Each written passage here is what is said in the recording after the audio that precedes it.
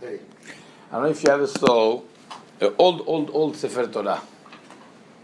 If you see the Ktav of the Sefer Torah, it loses its its brightness for sure. It loses the shine of the letters, but that's okay.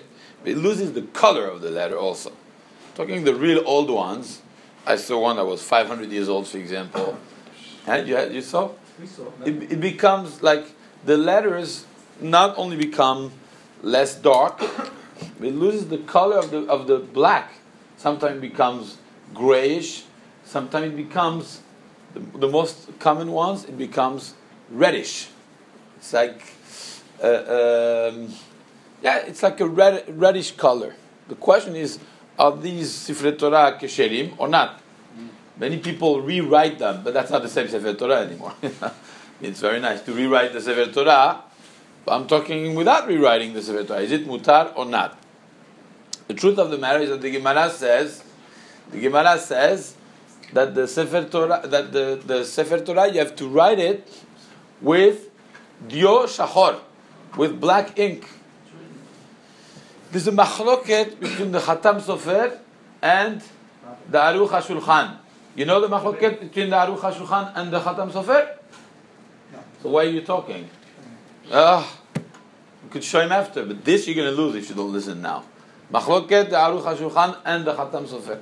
The Aruch HaShulchan says you have to write with black ink. It has to be black. As simple as that. Has to remain black? It has to remain black. It doesn't just talk about the fact that you're writing it in black. It has to remain black. The Khatam Sofer says no. It says you're supposed to write with black ink. It doesn't tell you the status of the letters after you wrote it with the black ink. So if you write it with the black ink and then it changed color to yellow, that's not your business. You wrote with black ink. Now, if you cannot read anymore, that's obviously a problem. But if you could read, just switched color, which is the case in these very, very old Sifrei Torah. The fact that the parchment becomes like leather. I don't know if you touch it. It's like leather. It's you could bend it, and it's so brown, dark brown almost, that the letters and the ink, hundreds of years after, it's almost a miracle that you could still read from it, but the color changed. Okay, but the Sofer then wrote with black ink. Now it turned red. According to Khatam Sofer, it's okay. The halacha is that it's fine. You could say a beracha on the Sefer Torah. Number one, the Sefer Torah, reading the Torah in public, is a takana de Rabbanan. It's not Minat Torah.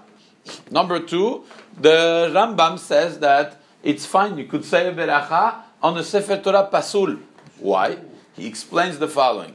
The Rambam says, we don't posek halacha like him, but you could use his shita as one more shita. The Rambam says that you don't say the beracha on the Sefer Torah. There's no beracha that says, Asher Kiddushanu Tutavitzanu, Likro Sefer Torah. That would be on the Sefer Torah, the item of the Sefer Torah. When you say Al Netilat Lulav, it's on the Lulav. The Lulav Pasul, it doesn't work. When you say the beracha, it's Asher Bachar Banu Mikol Ha'amim. He chose us from all the nations. Through the reading of the Torah, you're doing this beracha. But it's not the beracha on an item. And therefore, since it's not on the item, even if it's Pasul, he says you're allowed to say beracha on Chumash. On the Chumash, you're allowed to say the beracha. We're not posek halacha like the Rambam, but we could use the Rambam as another shita to be meked in this case. However, the last question is that really we have a concept called safek berachot leakel. If safek berachot leakel, why is it that the poskim, the Mishnah Berurah, most poskim posek like the Khatam Sofer, that you may say beracha on the Sefer Torah that has a red coloring? Why is it that you don't say Safek berachot leakel? And here is a very, very important concept in this law of Safek berachot leakel.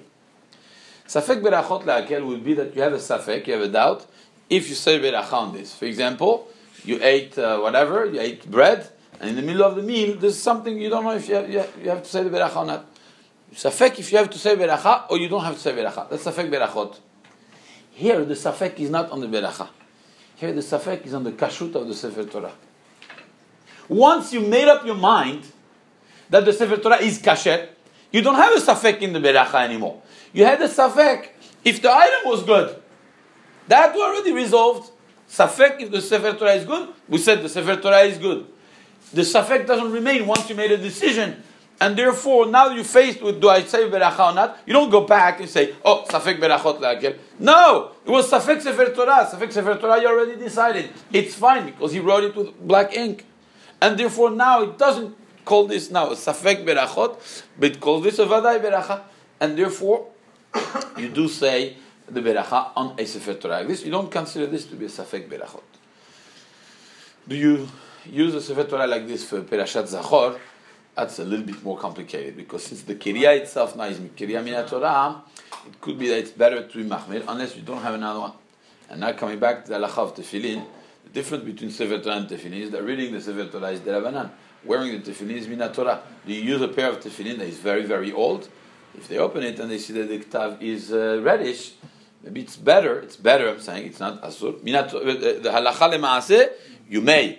But if you want to do better, so then, but you open it, you break the chazakah. You open it, you see it, it's red. Do you wear such a pair of tefillin? Al pi halacha mutar. If one wants to be machmir, it's very good, because lema'aseh it's a safek min Torah. According to the Aruch HaShulchan, you're not yotzei even. Safek min Torah is different than the Sefer Torah. And therefore, yesh makom le'achmir, in such a case, to change the perashiot, because it's min Torah.